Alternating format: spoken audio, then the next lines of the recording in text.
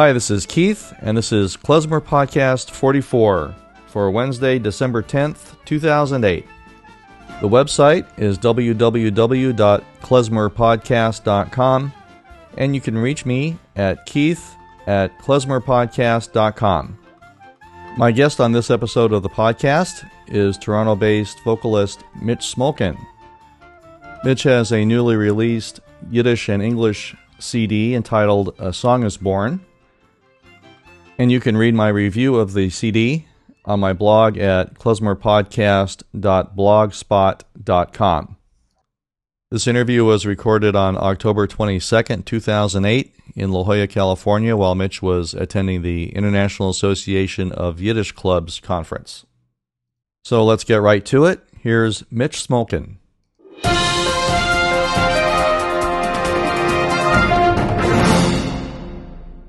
Hi, this is Keith, and welcome to Klezmer Podcast.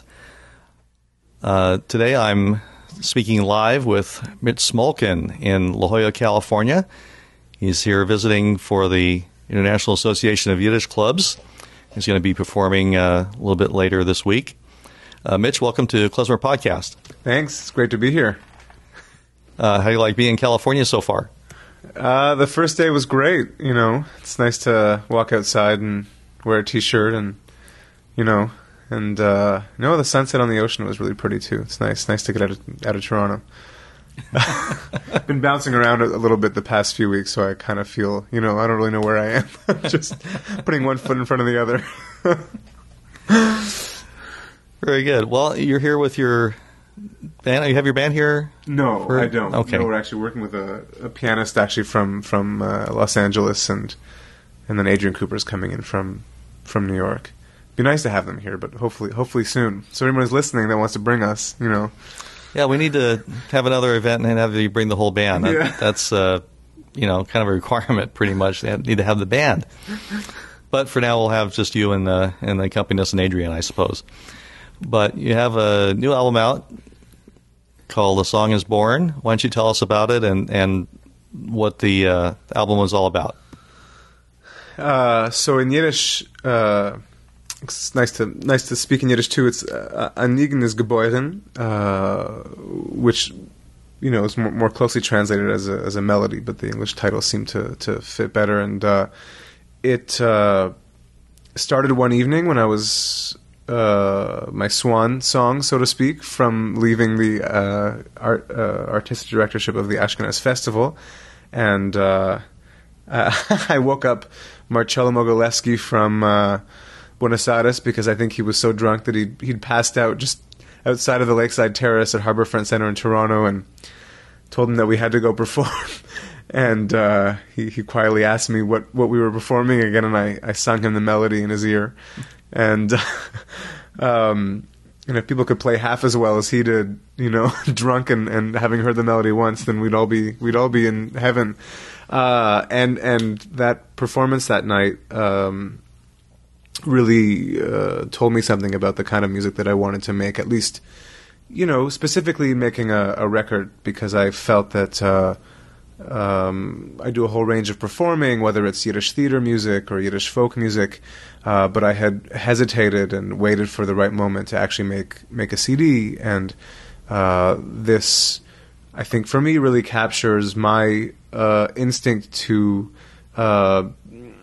sing and to perform with quite a bit of improvisation, and I went to theater school, and that was my background. So I think that as I was developing as a musician and playing with different people, I realized that I approached music very intuitively and very emotionally, as opposed to cerebrally or technically. Even though, of course, I train technically, but when it comes time to figuring out music, so these musicians that I brought together, I think the reason why I brought them together was because they all had a propensity to play intuitively.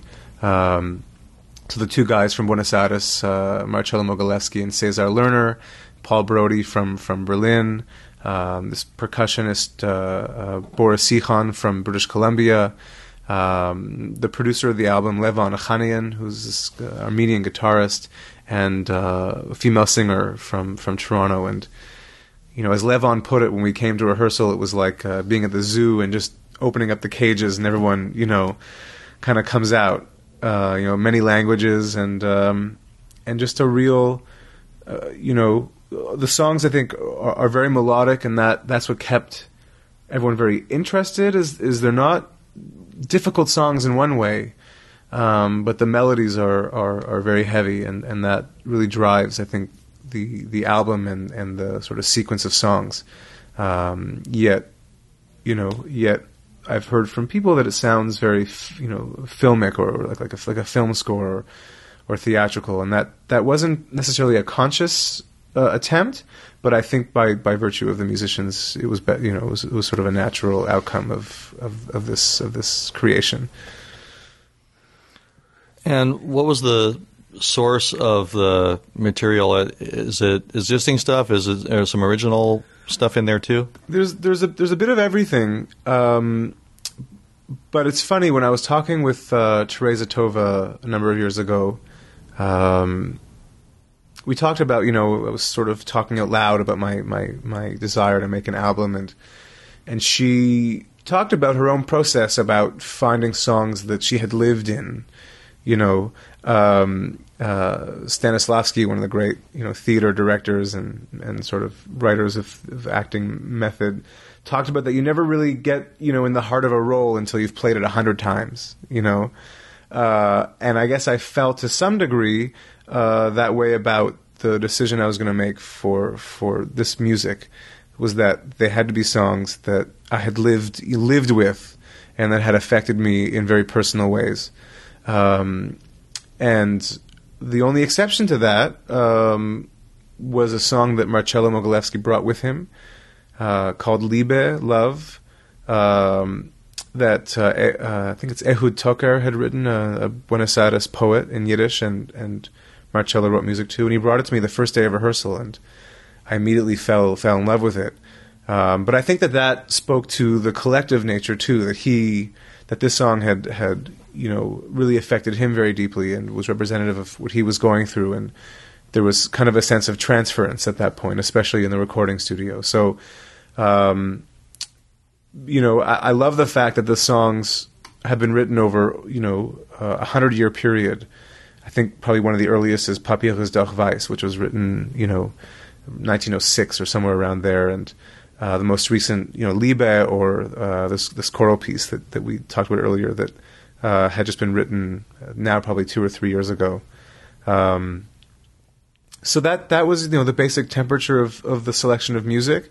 And obviously with, a bit of thought towards creating a soundscape or creating a certain, musical arc and emotional arc on the album. So we did cut away a little bit, and I did consider some music that I didn't go with. And then at some point in rehearsal, when we came out of a really heavy, rendition of a song, Cesar started to play the introduction to Vous n'êtes men abyssal mazel, just to kind of lighten everything up, and I kind of looked at him and said, "Let's do it," like it would be great. And I ran up to the booth. I remember at the theater where we were rehearsing, and they had internet in the sound booth, and printed off the lyrics just to make sure that we had everything, and ended up making it on the album. So, some stuff was very premeditated in a way, and other things emerged from the process. An interesting way of going about that, and it's cool that other people brought some things to the project. Yes. Yeah. So let's talk about some of the different forms that are on these songs, and how you assemble these. So that some of them, they're all very diverse. The musicians, it was very interesting because I had lived with songs. It was also important to turn them on their head, because it wouldn't have been that exciting for me, for us, the musicians, and I think for the listener, to simply, record what we'd done for a long time. Or what I had done. And that was a challenge, too, because I had been married in certain, ways to how I had performed songs. Yet, I brought together quite a diverse range of musicians, which reflects to some degree how I live my life. I like to have creative tension. I like for things not to be in, negative tension, but to have a tension that's always forcing the mind and the sort of, the soul to keep opening up. And that was very much the process of how we arranged the songs. That again, to go back to this idea of sort of playing by intuition, we would try various things. But at the same time, we would try and, knowing how we come to understand a piece of music or how it exists in sort of a collective consciousness, we then wanted to kind of rip that out. So a song like Die Sonne wird heruntergehen, which is often sung, I wouldn't say nostalgically, but it's a song about death and perhaps a very optimistic song or a comforting song. And I've been asked to sing it at a number of funerals. And it's it's like Tom Jones, like we starting off with a didgeridoo, and we just made it very dirty. And I remember close colleagues of mine, singers and stuff, after said they'd never really seen that side of me come out before. So that that was one sort of color on the album, and then in other cases we went very sparse. Philip Glass, for instance, influenced I think Unter deine weiße Stern on the album, which actually starts earlier with a beautiful interlude with Marcello Mogilevsky. He overdubbed himself 6 times on the album, but then goes into this very kind of sparse, almost music box kind of, the first 2 verses, and then sinks in. So there was this real desire to, to really, again, turn things on their head, interest ourselves, force our. I remember like when we were rehearsing and we'd be doing a rendition of the song. I just wanted to stop and say this isn't working, but I forced myself to just hang on a little longer, just to allow this sort of new vibe to enter a little longer, so that maybe I could see, and I'm really glad that I did, because I listen to some of this now and it's perfect. I mean, it's perfect for now. That's a good way of putting it. One of them is like a blues song, kind of. What? I think it's bluesy, but it's also blues kind of. It's very honest very often. It's not sugar coated. It's the blues. Like, right. Yeah. And that's what I kind of loved about singing that song that way, is that it's just a very honest appeal to how we really experience life and death, and be able to look someone in the eyes. Yet there's there's something cathartic about the blues, or about recognizing something and not having to sugarcoat it. That we're all longing for something. So there's this collective, where I always feel that when I'm singing that tune and to the audience, I always feel like there's a part of me that wants to wrestle people from apathy, or wrestle them from shying away from the human condition, because we're all in it together. So there's no reason to have to hide in our little holes in that, or rather, there's no reason to fear the progression of life. So I think that really that stemmed from our sort of collective desire to find something very honest. So with these musicians, there was a real sense that I could go there 100%. I didn't have to hold back. And one of the other ones I thought interesting, we talked about this a little bit before, was the choral piece, which comes out of left field kind of on the album, but it sounds great, and it's a great idea. So tell me how you came up with that. Well, first of all, I love harmony. I feel like harmony is something very alchemical. When there's, two voices or three voices or four voices, it's like mixing different, elements together to form something new, but like in alchemy, something that's actually actively happening. So I think the desire to perhaps both have a lot of harmony on the album with another singer and at times, my own voice, stems from my love for that. This particular song was written by a Winnipeg composer, Sid Rabinovich, and I was hired about 4 years ago to sing a solo. It's a song cycle. It's one piece called Shabbos. So the choral piece on this album is actually only one of I think it's a song cycle that has 4 pieces with the first song with a reprise at the end, called In Amerique. I think it's a song cycle about immigration. But when I performed this solo in this piece called Shabbos, which describes the sort of Friday night table and and the ritual of Shabbat, and I'm not observant. I've gone through many stages, in my life, and this whole idea of breadth and all of that.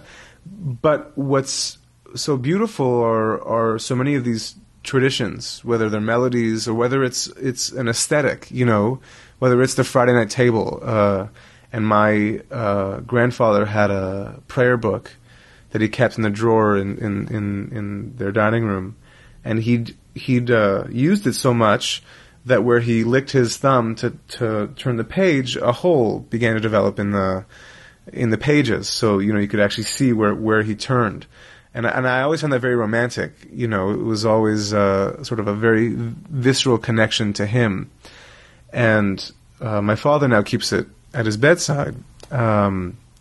So what was interesting for me was that song grounded the experience of making the album in many ways, because in a way it didn't actually harken back to another time, but it harkened back to my own childhood. Mm-hmm. As opposed to trying to, envision or trying to find, the shtetl, or trying to, it really had nothing to do with that. It had to do with, it does, but it had to do with my own experience. And what's interesting is that, when my father heard that song, I never told him that that's what inspired me. He said it makes him think of, the book that he keeps by his bedside. And I was floored. Like, I just thought, for a very specific... He gets it. ...symbol, to have, transcended the music. So I could never hold tears back when I sang the solo. And, I think for that very reason, I thought it would be beautiful to have on the album. And it kind of, it wasn't easy in deciding where to put the song on the album, because as you said, it doesn't necessarily flow, with the rest of the songs. In fact, the producer probably he suggested at some point maybe putting it kind of after, because the album follows the song Anigan. Mm-hmm. It begins with it and it ends with it, so there's this sort of circular idea. But I needed, for me, it was integral, and and I kind of love the way that it, all of a sudden, and then, as the album is ending, you hear this ethereal quality sort of come out, and yeah. Well, it's a great song. I like it. I don't have an image to go with it like you do, but right. But it's a very good song nonetheless for me. Now, some of it is the album is in Yiddish, some is in English. How'd you decide about that, or just the way the songs came, or how'd that work? Well, this is my first time of sort of conceiving of making an album. It's the first one that actually got completely produced in that. And in the past, I thought about possibly doing something more eclectic. There's a great kind of cabaret singer, Canadian, Patricia O'Callaghan, who does these very eclectic albums in multiple languages. And but when I finally decided to do this, it struck me that it had to be completely grounded in the Yiddish language, 100%, in terms of the material. But I also am concerned, like a lot of people, of how someone experiences this. I'm not convinced that when someone finishes listening to something in Yiddish or Swahili or whatever, and they say, "Oh, it really I didn't understand it, but I was affected by it." I believe that the poetry is at times very complicated and very beautiful, and if people don't have an opportunity to really hear it, I feel like they're being robbed of something. That said, it would affect, it would compromise the work if it was always being translated simultaneously or something like that. So we included the lyrics. So I wanted to come up with a way that people could, close their eyes and listen to the whole album and have some access to the language. And so we played around with, at the sort of first concert before we recorded, we played around with sort of theatrical interludes, or at times where we're when I say we, I'm referring to the other singer, Aviva Chernik, and I, where we speak in English or we introduce a song. We played around with different ways of the two of us, or someone is singing and someone else is reading, and that became a bit easier in the studio because we had certain devices to take speaking or English and turn it into something a bit more theatrical. So although the only singing on the album in English is Unter deiner weiße Stern, because a very popular translation of that song emerged, and people are quite familiar with this version that goes back from English to Yiddish, and something that I had lived with, so I included that. Otherwise, it's the only English on the album are these sort of theatrical interludes that hopefully someone who's listening can glean a bit more of the language, and that was sort of the intent. And frankly, it's been a bit risky because not everyone likes it. Marcello Mogilevsky from Buenos Aires, when I asked him about it, he said, "Oh, English, language of the imperialists, it rubs me the wrong way, but it's your native language, so, ranging from that to people that say why, it sounds very pedagogical or something." Had you considered a Spanish song for the album? To actually sing in Spanish? Yeah. No. Or have him sing? No? No, I hadn't. I mean, maybe the next. Yeah, maybe that would have been the way to get around that. Equality. Something. Yeah, right. And then we would have had to do a song in Ukrainian because Boris is his first language. No, I don't see myself continuing to make. I mean, there's I have an idea for another Yiddish album tied to a show, but I have great desires to make my next album in English, and I also grew up speaking French, so I want to make an album that's sort of a great tribute to Cabaret and Charles Aznavour, and so in that sense, and why I bring that up is that this was very much a very specific intent linguistically, to keep it in Yiddish. Yet I realize that only a fraction of people speak Yiddish, so I wanted there to be a way for there to be, at the very least, the beginnings of of the specific narrative that's involved. Well, Yiddish, even if you don't understand it, it's a beautiful language to listen to. So for me, not being fluent in the language, at least having the translation there and then being able to listen to it, it makes for a good experience anyway. Yeah, I mean, we those of us that love to listen to music, I know the radio stations that I listen to in Toronto, they're playing a whole range of music. I mean, that's my favorite way to listen to music, is to be jumping around. And yeah, I love to hear music from many traditions. I just often find myself, that's about halfway through a song or something, just if there's a refrain that repeats it, 3 or 4 times, but the second or third time, I want to know, when I've sort of gotten through the initial, reaction to hearing the music, I really want to know what it's specifically about. I feel like that augments the experience, and we're used to that. And we're used to that in the opera, and and like you said, I mean, I very deliberately included all of the lyrics in the album, so people could read them. But just in case they want to close their eyes, and we took that approach. Of course, everybody can sing "Cherry Berry Bomb." I mean, yes, there you go. You've got one that does take a lot of effort to learn that one. I'm sure you get everybody singing along with that most of the time. Oh yeah.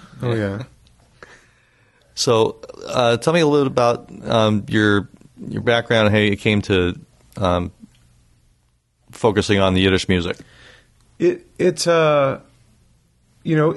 wouldn't say it was a fluke, because now I understand a bit more about why this occurred in my life.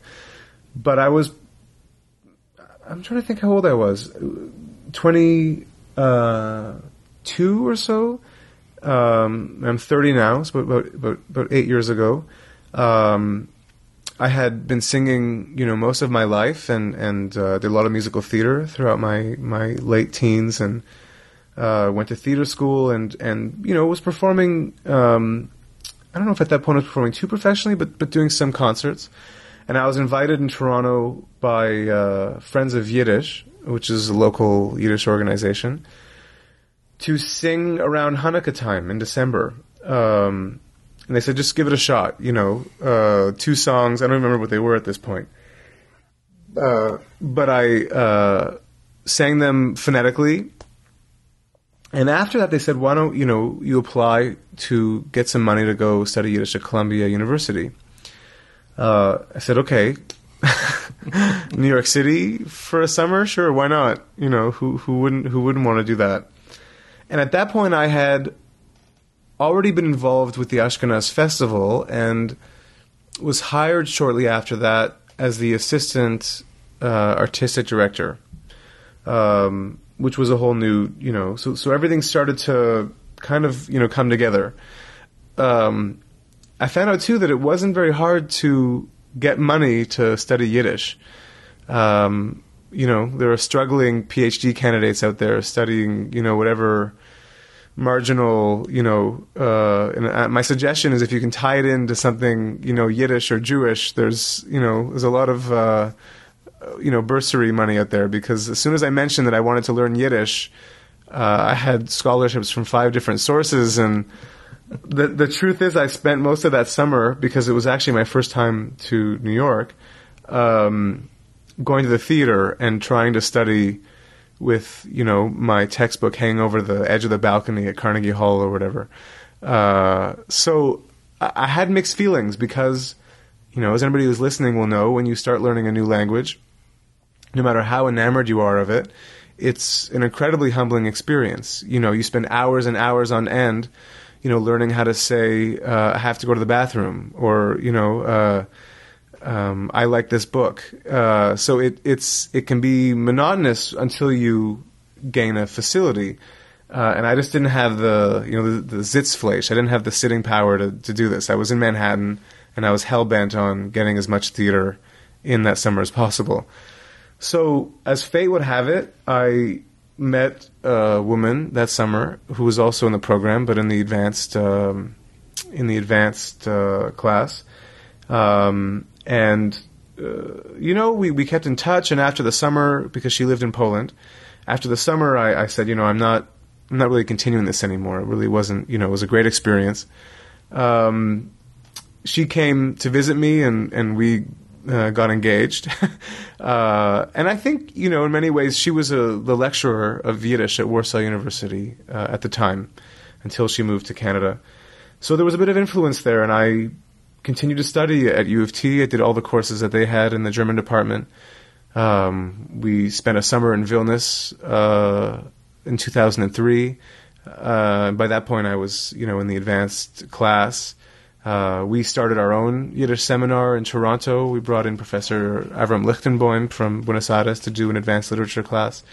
We went to the Alsace program, and it just and early on in that story, I also took over the Ashkenaz festival. So, from resisting any idea of doing my homework to speaking fluently and marrying a Yiddishist, it's sort of sort of Beshert, eh? Yeah, sort of Beshert. Yeah, kind of. Things deepened, and going back to how you initially asked the question, what inspired me, I think it took going through the past 7 years to really know what that meant. Because you could have continued to sing these songs phonetically, right? And nobody would have noticed.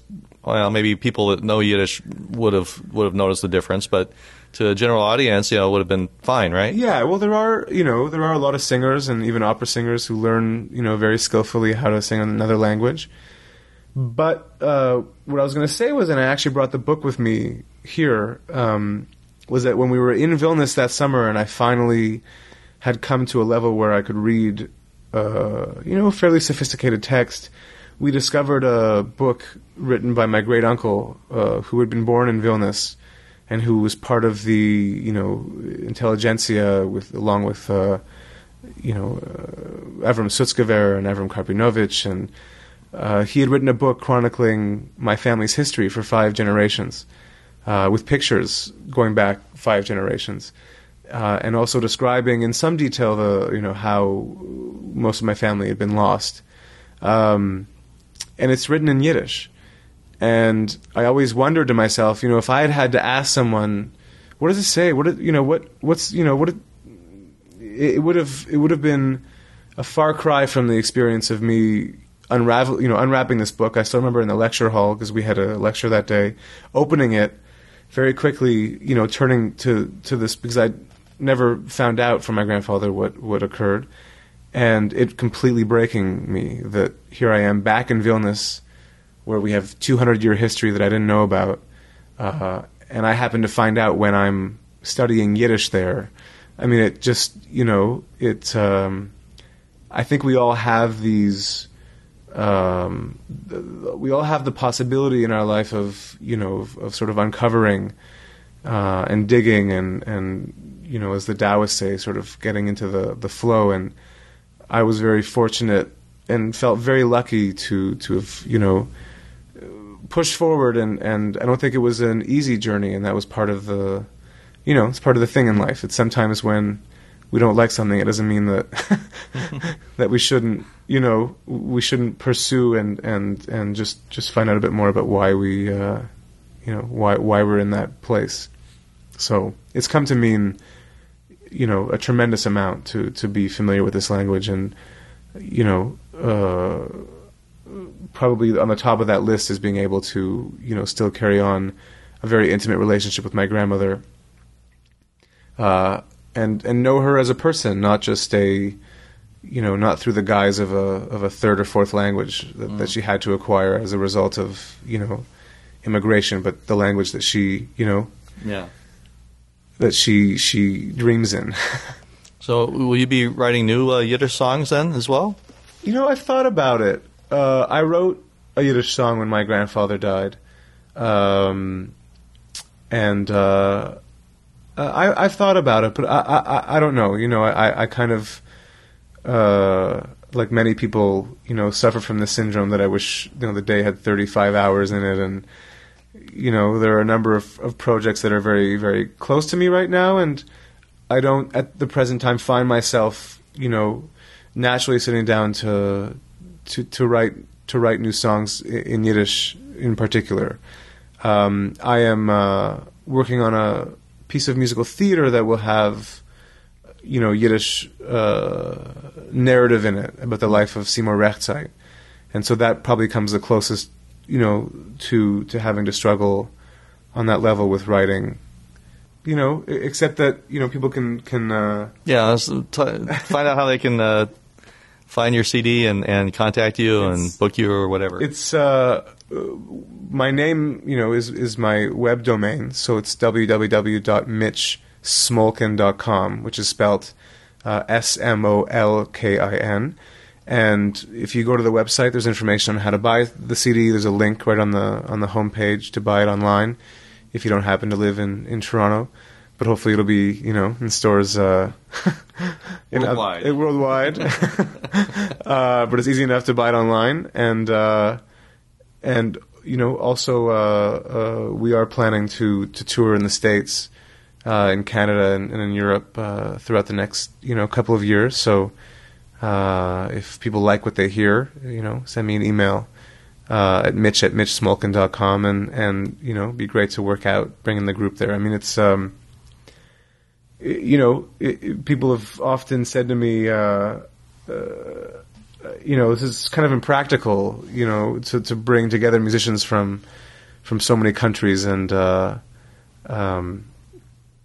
I don't think I did this to be practical. If I want to be practical, there are many other professions that have a much more practical bent. Even though, of course, being in the arts takes very practical, hard work. But it was an inspiration, and I think it was very. It was, in fact, I know it was worthwhile to do it from the sheer joy that we experienced making it, and and the communion with the audiences that have had a chance to hear it so far. Right. So the audiences have been well receptive to your material so far? Yeah, I'm always careful, especially having been in a position of hiring, artists. It's tough to talk about that when I am the one, promoting my own work. I've been really grateful for the response from the audience, even if they were lying.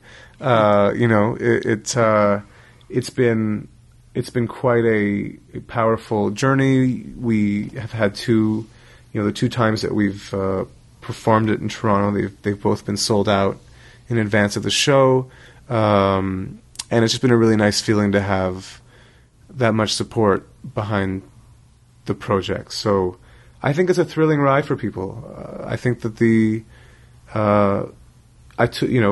person who reviewed the album most recently in a music journal, a Canadian music journal called Whole Note.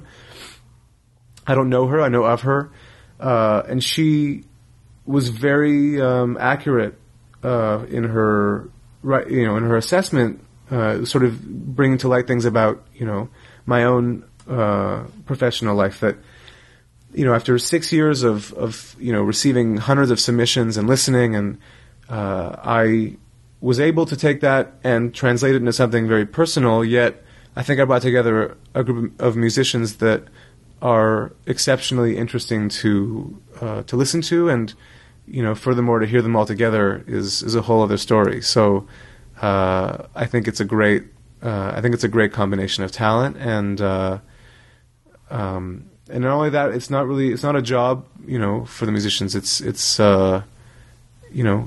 something that really, really excites them, and I think that translates, in the show quite a bit.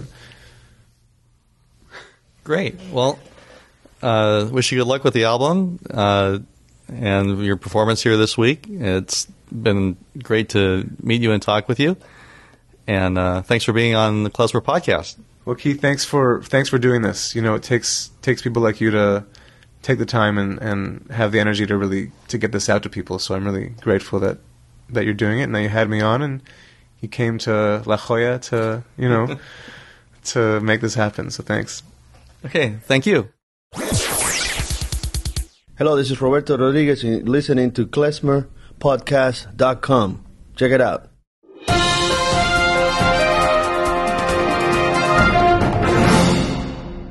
Okay, I'm back. That was my interview with Mitch Smolkin. I'd like to thank Mitch for appearing on the podcast, and I encourage you to check out his CD, A Song Is Born. It's one of my favorite Yiddish CDs, and Mitch has become one of my favorite Yiddish singers. So that's it for Klezmer Podcast episode 44. Remember, if you have any questions, comments, suggestions, or if you have a band that would like to be interviewed or have your music played on the podcast, Or if you have a recent or soon-to-be-released CD you would like me to review, please write to me at keith@klezmerpodcast.com. The website is www.klezmerpodcast.com, and you can reach me on MySpace at myspace.com/klezmerpodcast.